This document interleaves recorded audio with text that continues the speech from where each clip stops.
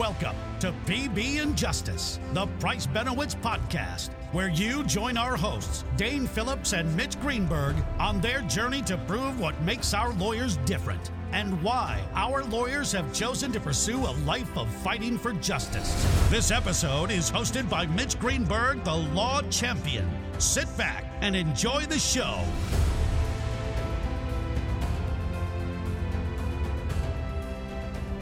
Hello, everybody. This is Mitch Greenberg. I'm an attorney at Price Benowitz, and I'm here doing an interview with Joel Need for our PB and Justice podcast.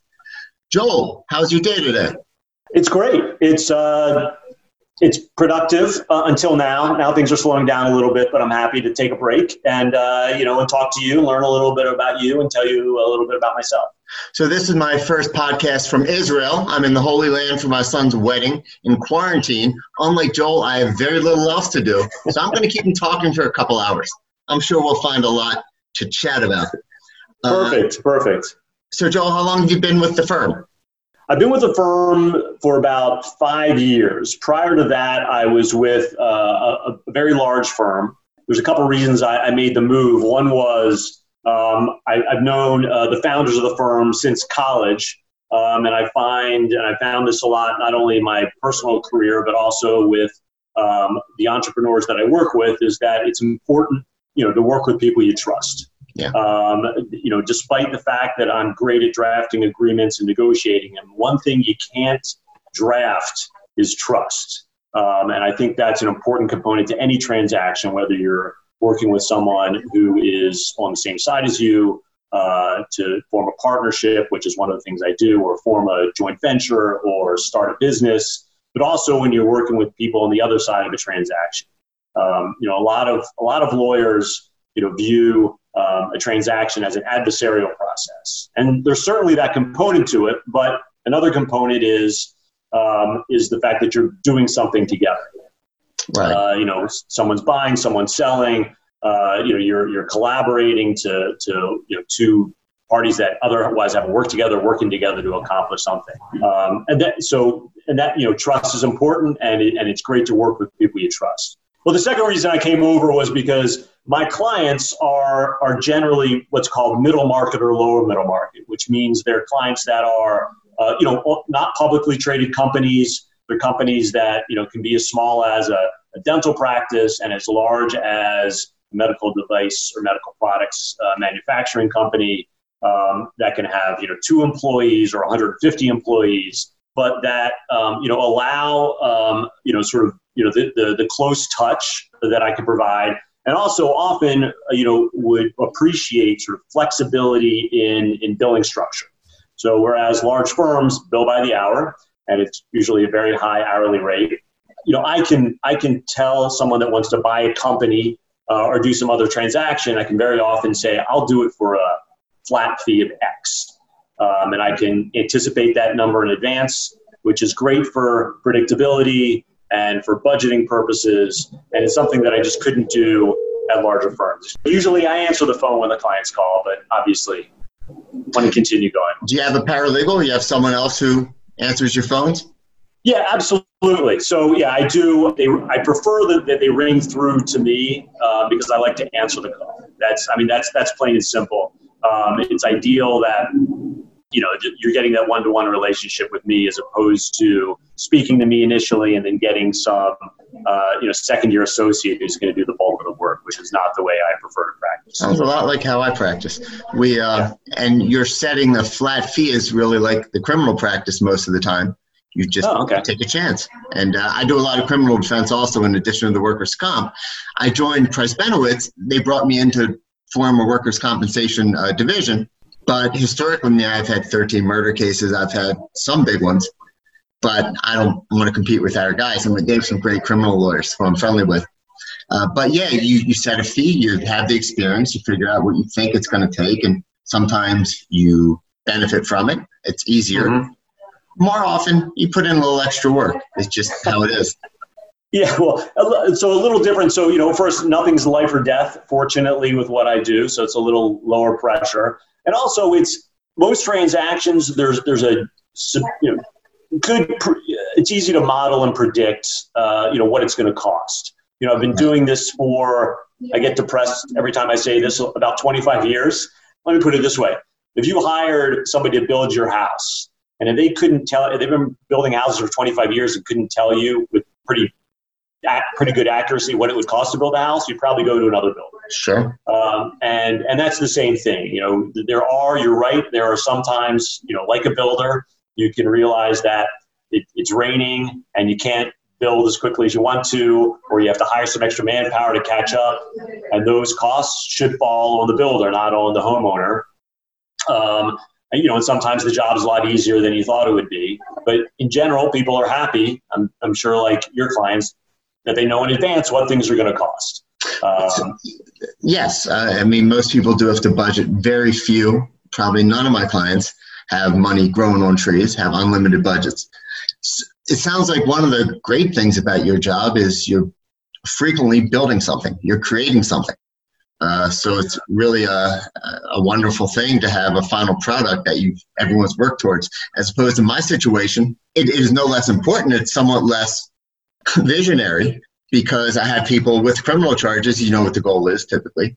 You don't want to go to jail or be convicted. Depends on the case. With the workers' comp, you need treatments, you need benefits, but there's nothing that's glorious. I'm not building a house and I'm not building a corporation. Is that what you love about what you do? Right. Yeah. I used to do, when I first started practicing, I worked at a big firm. We were lucky we could sort of rotate through different departments. And I did litigation and I enjoyed it. And I think it's given me a great background or tool in the toolbox for being a corporate attorney, a transactional attorney, because when you're drafting these long documents or reviewing a contract for a client, it's often, does everyone understand what the terms of the deal are? But it's also, how do you mitigate risk? Right. In my job, you want to either make money for somebody, save money for somebody, or reduce risk. And one of the ways, and I think the only way you can reduce risk is know what those risks are. And so when you've had some litigation background, you can project forward and see how things are going to turn out, or if things go badly, and you can mitigate that risk. So, but the problem, of course, with litigation is you're 100% right. Even when you win, often, your client's ecstatic they won, and then they get a bill, they still have to pay. Unless, of course, the contract was negotiated so that the loser would pay attorney's fees, which is, again, one of the reasons. Yeah, it doesn't happen much with personal injury or never with this stuff. That's right. But it does happen in commercial areas, and sometimes we get a client that'll say, well, I want to sue this guy for $50,000. And you say, well, let me look at the contract that somebody else drafted. Sure. You don't get attorney's fees. Bad news, it's going to cost you $80,000 to win this. And you don't go into litigation unless it's an economic benefit for you. And as a result of having that litigation experience, I often spend more time talking clients out of litigation, which is the right financial move than going forward with it. But you're right. And of course, the downside is that, not the downside, but the gratification of changing someone's life or saving a life, generally doesn't happen. I will say, however, I think from time to time, I've really, helped enhance someone's life. Sometimes an entrepreneur will sort of be in a bind, and because of my legal experience and also because of my experience of working with a lot of entrepreneurs, I can help find a solution. And it's not life or death, that's for sure. But it certainly, can often keep them out of bankruptcy or insolvency, and help them leapfrog their business to a level it wouldn't have otherwise been. So you didn't start your career doing transactional work? That's correct. So I started, for the first few years, I did commercial litigation, which, again, it's in the commercial space. So it's people suing each other over business disputes. Which again is very different than criminal or workers' comp and that sort of stuff. But it is, I found it to be essential, and it really gives me a different perspective on things. And one of the really important things I learned as a litigator is that litigators like to litigate and they like to win, as they should. And I really didn't understand the role of litigators in the larger business environment until I read a book written by an officer in the 19th century Prussian military, right? Karl von Clausewitz. Okay, I don't know if you've ever read his book on war, but I tell young litigators to read at least the first chapter of the book. So Karl von Clausewitz is the guy that came up with the expression, the fog of war, which I think a lot of people have heard, or friction, which is another one of his concepts, which is, it should take one day for an army to get from town A to town B, but inevitably a wheel breaks off a wagon on a muddy road and holds up the entire convoy, and it takes 3 days to get there. That's friction, right? Things take longer than expected. But one of the interesting things he said was that, and this is a often quoted expression from Karl von Clausewitz, is war is diplomacy by other means. That's a paraphrase. But the idea is that war is a means to a political or diplomatic or commercial end. So one of the examples he gives is that the king riles up the populace and says, we're going to fight this other kingdom. And the army gets excited, and the army says, all right, the generals are ecstatic. And right when the generals are about to crush the enemy and destroy the capital, the king says, you can stop. Because we've secured mineral rights to this mountain range, which is really all we wanted. Right. It incredibly frustrates the generals because their goal is to win absolute victory. But really, they were just called in to accomplish something that couldn't be accomplished by diplomacy. So I tell young litigators and I tell my clients that if you replace, let's see if I can get this right, on live, that instead of war is diplomacy by other means, if you substitute litigation, everywhere it says war in Karl von Clausewitz's first chapter, and commercial competition for diplomacy, then you get litigation as commercial competition by other means. So you use litigation as a tool to accomplish your business objectives, and you have to manage litigators in that fashion.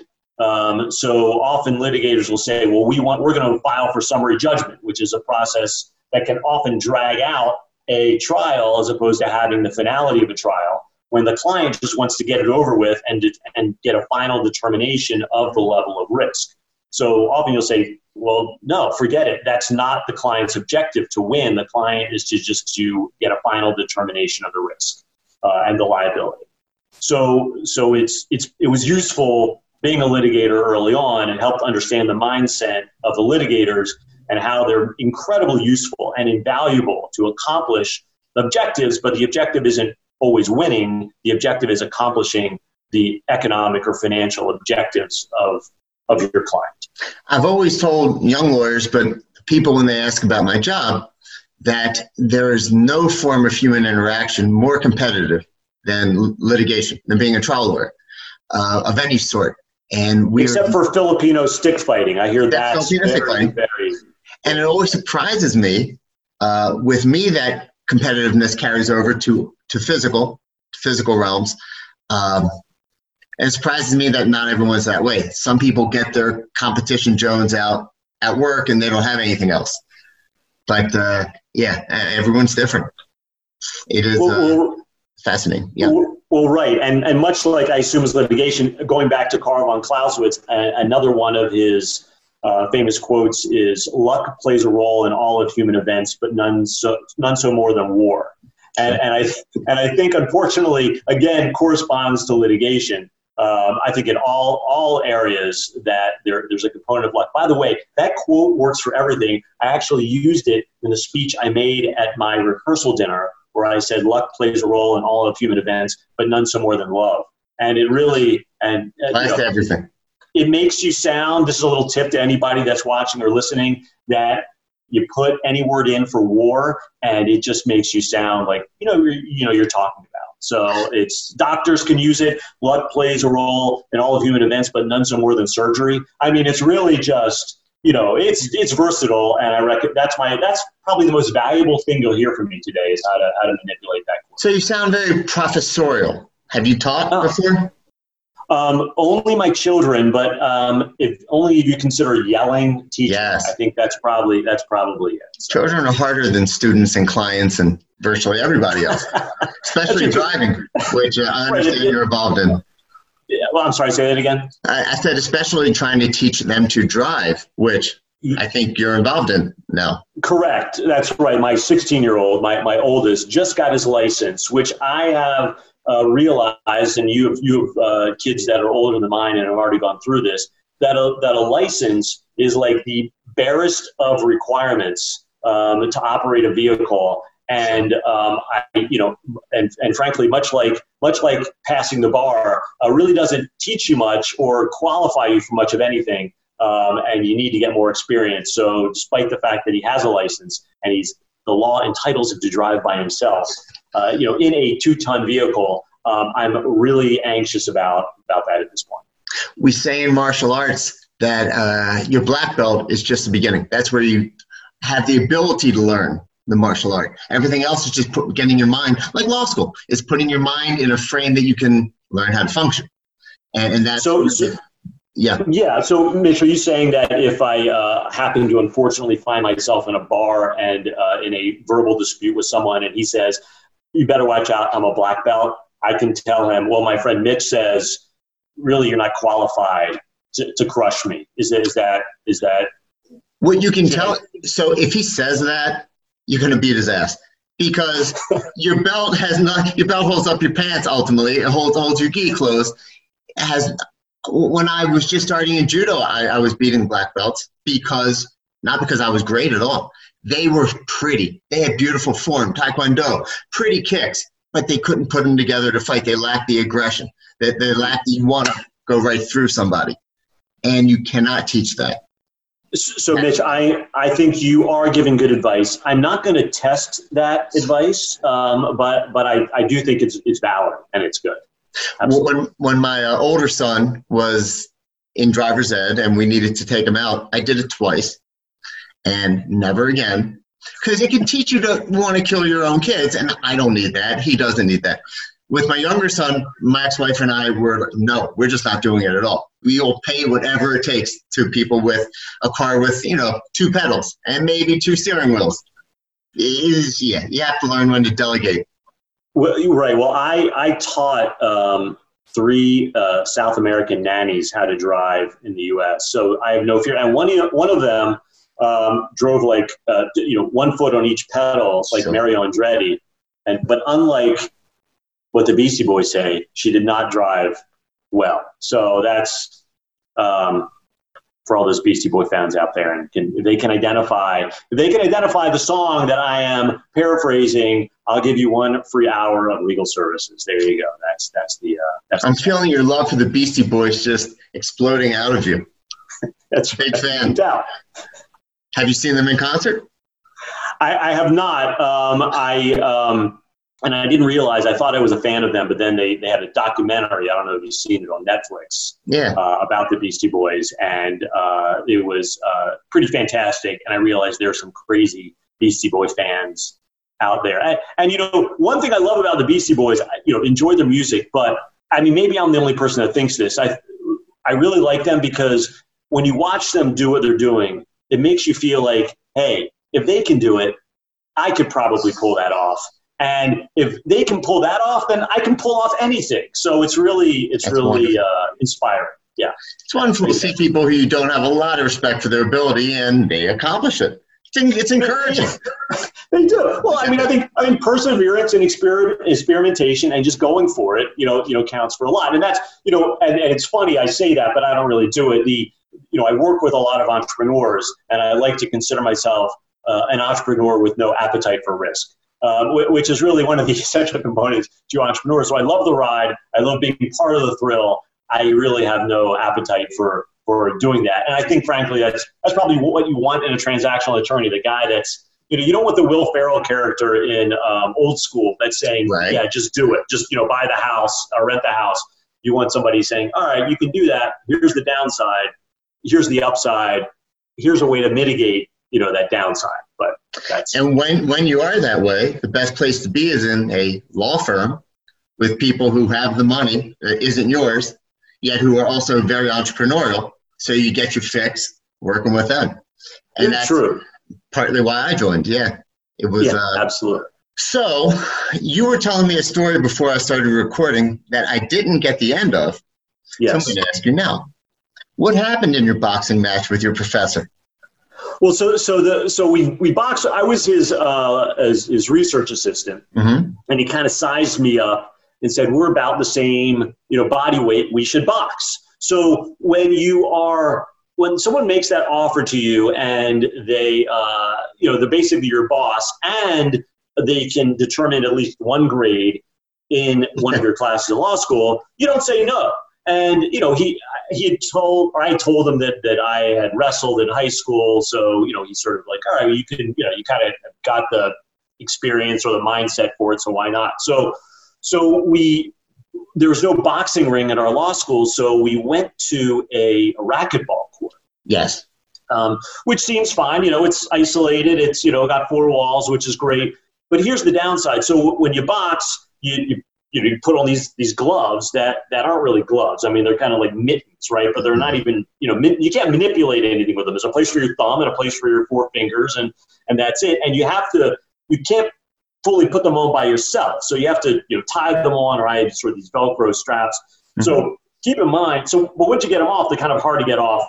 And remember that a racquetball court, the way that the door works is that there's no doorknob. There's sort of a hook that's sort of flush with the wall. You have to kind of get in there with a finger and pull out the hook and then turn it. Yes. And so I was always afraid that he would knock me unconscious and then not be able to get out of the gloves that I had laced him into. And we would just kind of be stuck there, in the soundproof chamber, basically, until I regained consciousness. I'm not sure. So fortunately, that never happened. But I think I mentioned before we spoke, before we started recording, that when we first got in and laced him up, he said, "Oh, hold on 1 second," and he pulled out this bridge that was, holding in his 2 front teeth. And I said, wow, I assumed it was a car accident. How did that happen? He goes, "Oh, well, I boxed in the Navy, and it's a boxing accident." And at that point, I thought, even this is not worth potentially getting an A in the class. So, but we did it anyway, and I had this secret hope that he would somehow cut me or knock me unconscious and, give me a pity A. A pity, sure. In the con law class. It didn't happen, but I guess that's good. I got the A anyway, and that's fine, maybe because I subjected myself to this abuse. It was great. It was, again, one of those sports, like I'm sure the martial arts you've taken, that there's no pause. If you pause, you get punched in the face. Right. So you have to be, even if you're defending yourself the entire time, there's no break in it. And it was fun. We did it a few times. Incredible cardiovascular workout, which I don't think anybody thinks about.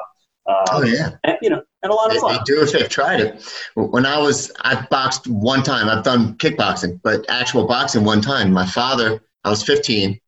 By the way, I love how sort of self-deprecating you are. Well, I've never done boxing, just only kickboxing, which of course is by the way, I believe the most deadly of all martial arts. I could be wrong about that, but it seems pretty brutal. But unless you're using live knives, but yes, yes, people do die.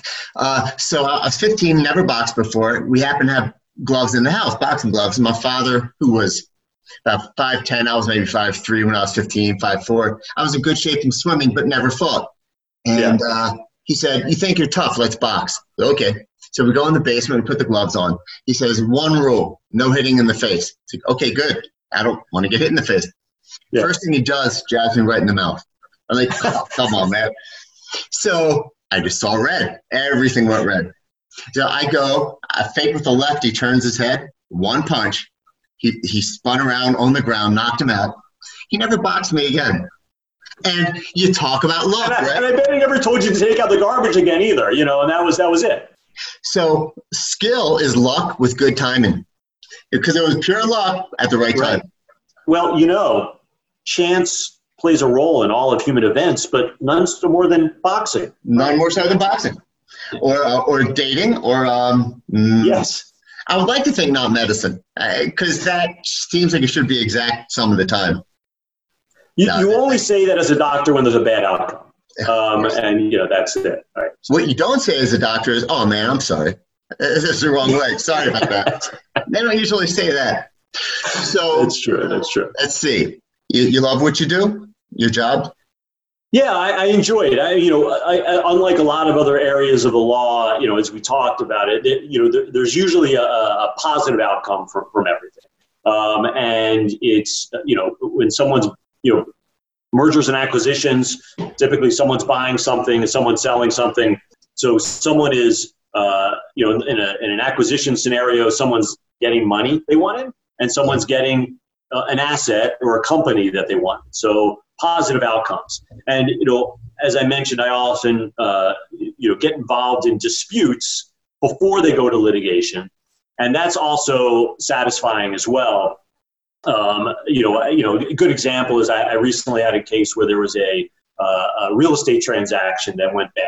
And there was, a 6-figure deposit that was on the line. My client had made an earnest money deposit on this transaction. So it was a big deal. The transaction went south. We were pretty much in the right, and the other side refused to give up the deposit.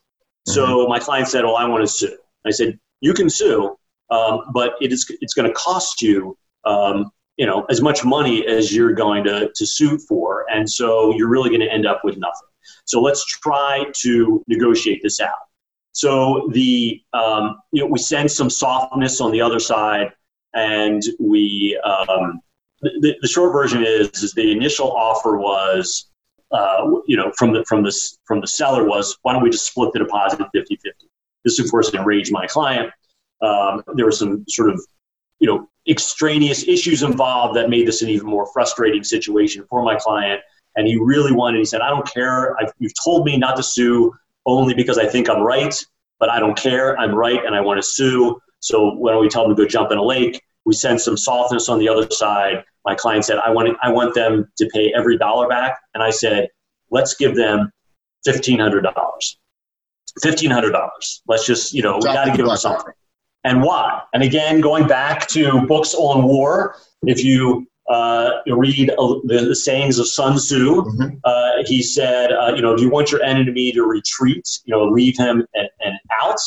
Or another expression was, when you want your enemy to retreat, build them a golden bridge. So I said, let's give them something so that they can declare victory, and in their own mind.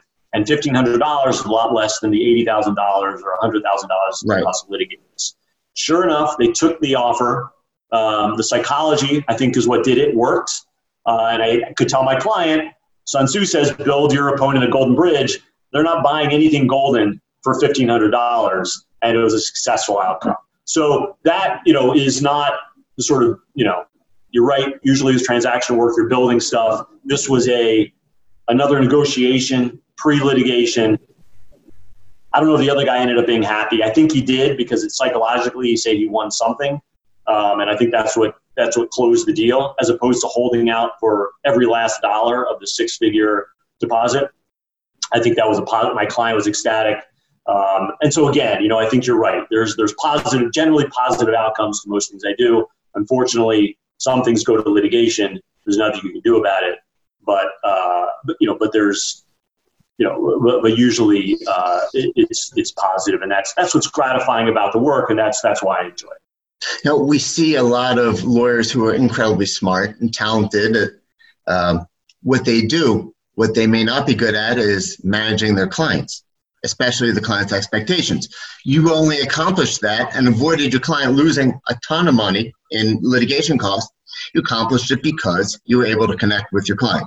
Obviously, you sense the weakness in the other guy, which is incredibly important in any competition, any combat, to see the other guy's perspective, to give him that golden bridge, the way out. But to see people do all of those things together, it's the goal. It's the dream. Well, right. It's amazing. I think, you talk about, what your minimum qualifications are when things happen. And when you get out of law school, the you're basically taught the nuts and the bolts, and not much more. Maybe not even that much. But you're taught, there's sort of reason and rationale. And what is especially the case, I assume it's the case with all forms of practicing law, but certainly with any negotiation where there's money or other sort of concessions involved or perks involved, and certainly with acquisition, there's a psychological factor. And this gets, to acquisitions as well. Often I'm dealing, especially these days, with the baby boomers, sort of retiring and what I call the silver wave. There's a lot of businesses for sale. And a lot of these businesses were built by the people that were selling them. And for whatever reason, either their kids aren't interested or they don't have kids. There's no one to pass it along to. And a lot of these are very lucrative businesses. Often they're very well run, sometimes not so well run. But in all cases, they are the babies. They're the life's work and the sort of the creations of these owners. And so when they sell their business, it's not just, I'm selling a business, how much money am I going to make? Flipping a house, I'm selling stock. It is right. This is their personality. This is how they define themselves. And they want to know, who they're selling to, not just how much the check is. And so it's important to consider those factors whenever you're buying advising clients on buying a business, And so, and often deals die because that sense of confidence in where their legacy is going just isn't there. And, they don't teach you that in law school. They don't teach you that, litigators like to litigate. And, they don't teach you that, sometimes people want to feel a sense of victory even when they're losing. And, and all those things factor into it. These are all, I don't know if Sun Tzu called it psychology, but, that's what it was. I don't know if Karl von Clausewitz, talked about it in those terms, but that component is an essential component to all transactions. And, whether that's managing your client or it's, advising your client on how to negotiate in order to affect the outcome they want.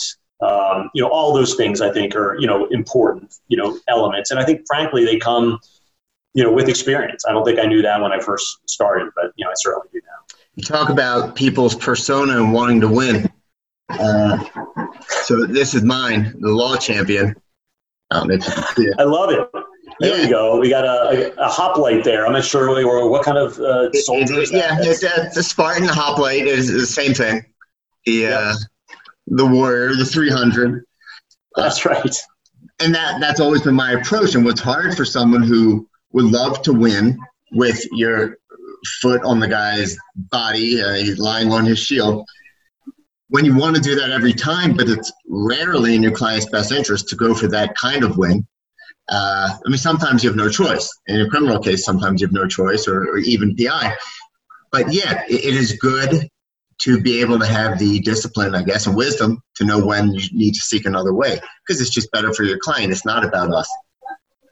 Well, yeah, and every sort of discipline, I think, in the law and also partners, at a law firm, serve an essential role. And reminds me of I think Bruce Willis. We're going to use movie references, right? We talked about Karl von Clausewitz. Now let's talk about Bruce Willis. I think it was The Siege. He played a military officer, and they were some sort of insurrection or some sort of terrorist activity in New York. And the president or somebody ordered in the army, and he said, the army is a blunt sword. We only had to do one thing, but that was their job. And, and he did his job, that sort of thing. That I think is the essential element of litigators, which is you want the litigator that says, I'm going to crush the opponent. You may rein in that dog of war at the last minute to finalize the objective. But you want that dog barking and biting hard. You don't want, some clients want to be Leonidas in the Thermopylae Pass and say, let's fire as many arrows as you wanted us. We'll fight in the shade. We'll fight the shade. Right. But you don't, but as the business owner, you don't want to die, on some narrow strip of land, but you want to have somebody who is willing to do that for you, and that will help you accomplish your business goals. So outside of your legal practice, what do you like to do for fun? Let's see. So I've got 3 kids, and as you know, from when your kids were younger, that is, kids are the most expensive and time-consuming and rewarding hobby you'll ever have. So that is, definitely going on right now. I've got 3 kids that are doing that. So what else do I like to do? I like to I go trap and skeet shooting, which I think is a lot of fun. Oh, wow. I've never killed anything other than a lobster and some cockroaches, but no other animals. But it's a fun sport. It's kind of, I know a lot of people like to golf. I'm not a golfer. I used to think I didn't have the temperament for it, but I think it's that I just don't have the skill for it. Right. But skeet shooting is great because it takes a lot less time. You get to do it with friends. And with golf, you're supposed to end up with pretty much all the golf balls you started with. I never do. But with skeet, you're supposed to get rid of all of your shells. So that I find, enjoyable. So I do that. I like to make, I do sort of children's books for my kids. Nice. So I'm sort of progressing in levels of difficulty right now. I'm working on a pop-up book for my youngest, which involves paper engineering, which is a incredibly difficult discipline and fascinating, and I could go down a rabbit hole with that. And I think and then I'm involved in some nonprofit activities, and that's pretty much what I do. So, you mentioned something. I'm in Israel right now for my son's wedding. I'm being quarantined. It's wonderful. And you mentioned something with the IDF, the Israeli Defense Force. What's your involvement there? Right.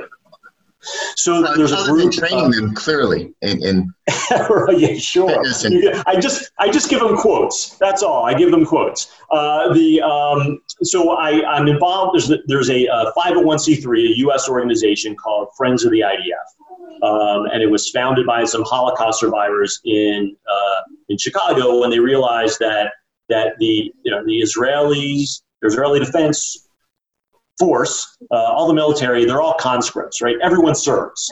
So, men serve 3 years, women serve 2 years. There's some exceptions to that, but that's generally the rule. You have to serve. You graduate from high school, you serve. But unlike the U.S., where you've got the GI Bill, you've got, the USO, everyone's a volunteer. You can go after college, and sort of have your college degree and then go and then join. In Israel, it's all voluntary. So there's no VA, there's no GI Bill, there's no USO, because everyone kind of, the thought is everyone does it. We can't give, we can't provide those services to the entire population. So some folks in the U.S. said, well, let's help out. So we raise money for scholarships for underprivileged folks. Again, with the military, everyone goes. So if you have a family where there's a guy who's graduating from high school or a girl who's graduating from high school who would otherwise help out the family and raise some money, help out with the money and help support the family, it's not possible anymore. Right. Sometimes there's financial assistance. There's a program for something called the Lone Soldiers, which are non-Israelis who fly to Israel and enlist. They are volunteers, and they serve for anywhere from I think 1.5 to 3 years. Again, it's a weird situation because when you leave, when you've got leave or a weekend off or a holiday off, and you're an Israeli, you go home, right? But right. And there aren't these sort of barracks that are designed for that. So what does someone do that's volunteered that flew over there? Well, there's nothing. So they build barracks for them. They allow them to fly home. They help them out with the support services they'd otherwise get from their family or just know from being an Israeli citizen or having family that's Israeli citizens. There's about 5,000 of these kids that do that. So they provide services for that. So they really provide, and they also help build gyms at military bases. Military bases in Israel are not the sort of huge bases they are in the U.S. with commissaries and recreational facilities and all that sort of stuff. So they help out with that. So it's really gratifying. It's really, again, it's the youth of Israel and other countries that are to a certain extent sort of deprived of what other people do because of the sort of exigent security situation in Israel. All hands are on deck and all to serve, and this helps alleviate some of those burdens that they have because of that. And so that's great. So I'm the president of the Virginia chapter of the Friends of the IDF. But I've been helping raise money and throw galas and contribute myself, and it's really been a lot of fun, and it's great to help out these kids. So we have something in the workers' comp field. It's called Kids Chance, and we raise money to give scholarships to the kids of injured workers, badly injured workers. And that's in a group, and their biggest funds are raised through the gala, and also they have a race each year, a running race, which I haven't done recently, but back when I was running, I won their first one. But there weren't a lot of people. It was not a lot of people. I was still happy, but not a lot. Hey, you take it where you can get it, so that's nice. Yeah, I will take it where I can get it. It's just really good. This other thing I did that is military-oriented. So you talk about having support in the government, which sounds like Israel doesn't support them a lot. Our National Guard here in Maryland, we have something called the Maryland Defense Force, which is in our state constitution, the fourth line of defense. We're volunteer professionals. We have legal, so we have a JAG unit, we have medical, and we have an engineering corps. So with volunteer, we wear the ACUs, which we have to buy ourselves. I'm a captain because I have a professional degree, and we help them with, say the family needs help with things I know nothing about, like a rent issue. We try to help for free, as much as possible. So I was involved in that. It wound up folding, but I think it's back up. It is nice to help people who were involved in the military because they do a lot and they don't have as many resources sometimes. Right, and one more thing that the FIDF does, you reminded me when you talked about the money you raise for kids of people that are injured. There's sort of a bereavement focus where there are siblings and children of soldiers who were killed. Actually, speaking of Maryland, they fly them to the U.S. and take them to a summer camp in Maryland. Really? It's called Capital Camp. I don't know if you're familiar with I've been to Capital Camp. There you go. So I think they've got a week or 2 week period where they bring them in. I've unfortunately never been able to make it up there for it. But again, it's just sort of they have counselors there. And my son went there. Yeah, that's crazy. Yeah. Actually, that's funny. My son went there as well for a couple of years. So it's a great camp, and it's great to be able to provide that facility. It's a great facility to these kids that just don't have the access to that, and have really suffered a huge loss. As I recall, they had a good special needs program. My son has my younger son is at Asperger's, so it was it was a good setup. That's great. Did you go to camp yourself back in the day? I did. I went to two different types of camps. I went to sleepaway camps. A camp called Camp Coleman, which is a great camp in Georgia. Okay. I grew up in Florida, so that was sort of the closest camp. And then I went to Boy Scout camp, which was kind of like Lord of the Flies. So and it was even worse than Lord of the Flies because I was an ambitious Boy Scout. I wasn't in a very large troop, so I wanted to go to camp to earn merit badges. It was like Merit Badge University, and so in order to go without a troop, you signed up for something called the provisional troop. And looking back on the provisional troop, it was kind of like the Dirty Dozen, because it was a group of kids just like me who really were gunning for Eagle Scout, and I made Eagle Scout. So we talk about uniforms. The only uniform I've ever worn is a Boy Scout uniform. And everybody else that was in this provisional troop, there were probably, like 10 to 12 kids, per session, whatever size it was, were just like us, very good, very motivated, but no unit cohesion.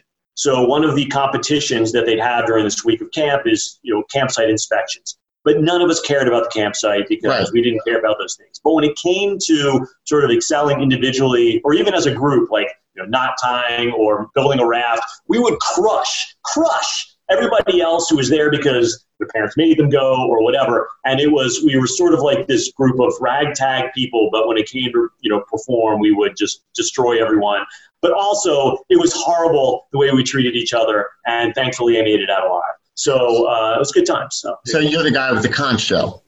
The guy, exactly, right. I'm the guy that was trying to convince the other guys to break into the commissary because I heard there was some like knockoff Oreo cookies, Hydrox. Remember those things? I remember Hydrox.